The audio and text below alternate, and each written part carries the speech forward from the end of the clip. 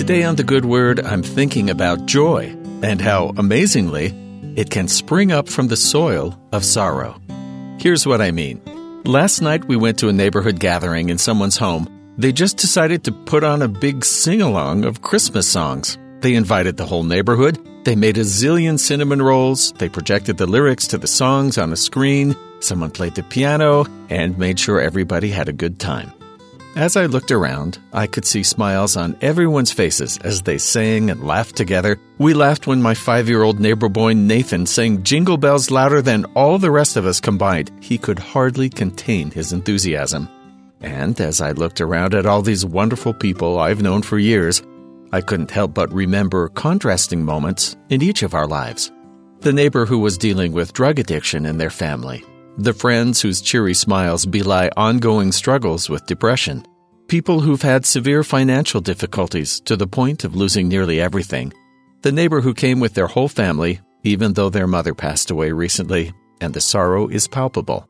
How can all these people, my friends and neighbors, and me too, I have my own challenges, of course, how could we all sit and sing together Away in a Manger, Silent Night, Angels We Have Heard on High, and all the rest, with such joy?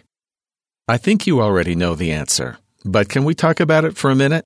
From the beginning of creation, even before the first human difficulties arose, there was someone who loved us enough to promise he would go through whatever it took to bring us back to God, if that's what we desired. And that was our desire.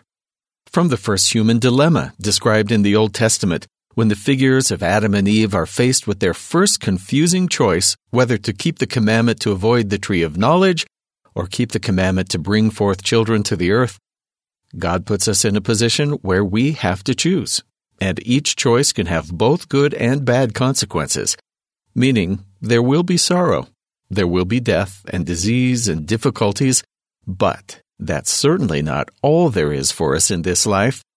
This last year, studying the New Testament, we've read Paul write to the Corinthians that, "For since by man came death, by man came also the resurrection of the dead. For as in Adam all die, even so in Christ shall all be made alive." So we know there's more to our experience than just to live a brief time here on the earth and then die. We've heard Paul writing to the Colossians, "Giving thanks unto the Father, which hath made us meet to be partakers of the inheritance of the saints in light, who hath delivered us from the power of darkness and hath translated us into the kingdom of his dear Son, in whom we have redemption through his blood, even the forgiveness of sins." And Peter encouraged us, saying, "For ye were as sheep going astray, but are now returned unto the shepherd and bishop of your souls." Yes, Christmas is when we celebrate the birth of Jesus, taking on flesh to live as one of us. But Christmas is only a celebration because that baby grew up and fulfilled the promise made to us long before we were born, that he would come to earth and take upon him every difficulty and consequence and sorrow. Because he lived and died and lived again, there is possibility for joy springing up from every sorrow, peace growing up from turmoil and confusion. There's faith appearing where once we made our way only through darkness.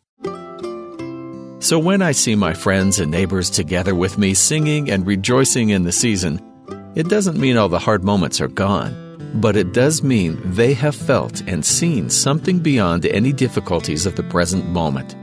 They have hope. They found and experienced the peace of Christ, a peace that no one else can give, and have found joy springing up, new and green, out of their sorrows, and their sorrows are swallowed up in joy. Because of a baby, because of the man he became, because he was and is and ever will be the Savior of the world.